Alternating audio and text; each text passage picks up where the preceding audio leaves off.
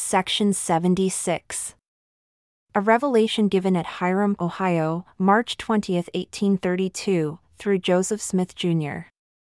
First, shall we procure the paper required of our brethren in their letter and carry it with us, or not?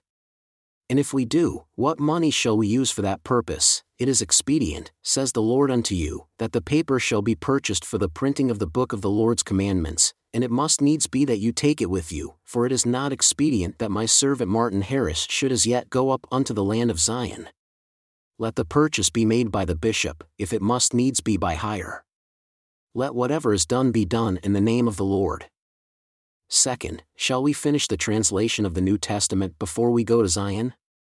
Or wait till we return? It is expedient, says the Lord, that there be no delays.